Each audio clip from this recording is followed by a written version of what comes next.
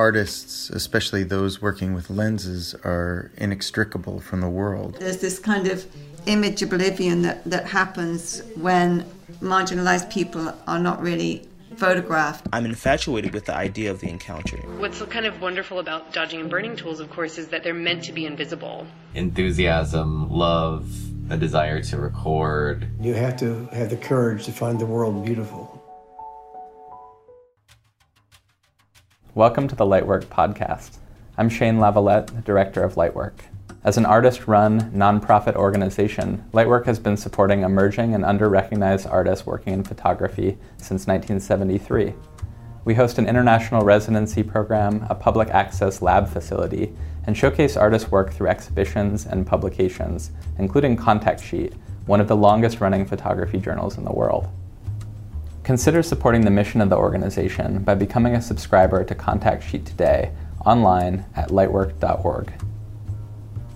Over the years, Lightwork's multiple galleries have featured over 500 exhibitions. Each year, 4 exhibitions are installed in our main gallery, the Kathleen O. Ellis Gallery, accompanied by a printed issue of Contact Sheet. In recent years, along with each exhibition, we've asked our exhibiting artists to take a few minutes to discuss their work and some of the ideas that drive their creative practice. You can see the work of these artists in the pages of Contact Sheet or on our website at lightwork.org. Here's Vera Simmons discussing the work in the exhibition, Accumulations. We hope you enjoy listening.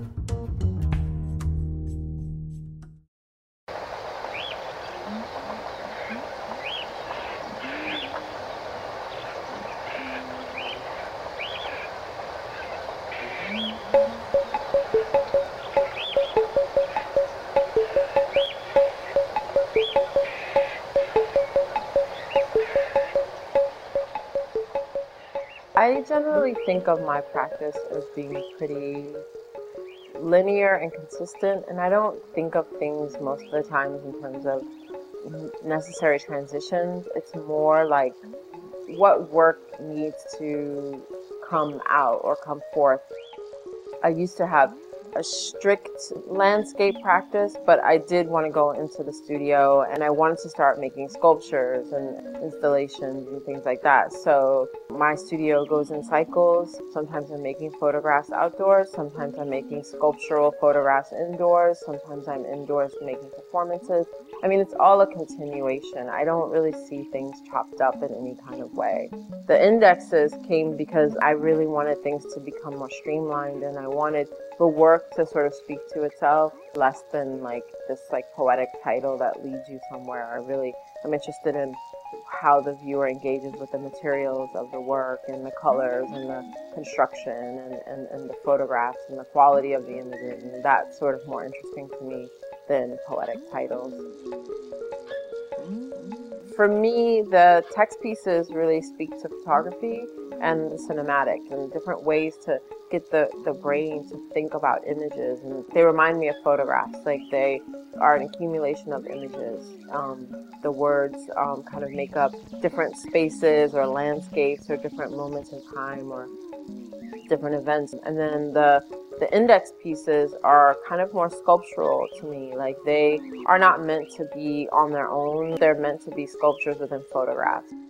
The text pieces, the sculptural text pieces, are using photography and film to get to their end, and the photographs, the indexes, are using ideas around sculpture and assembling and molding to get to their end. And that's kind of where they feel most comfortable.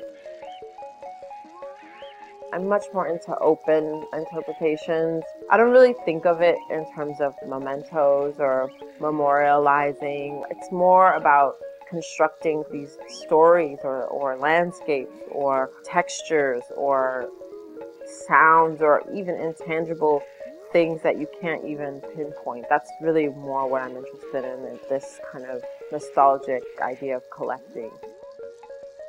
You need time to output, and then you need time to contemplate. And I'm really excited to spend a little while contemplating so that when I produce again in volume, it's of importance to the conversation of art.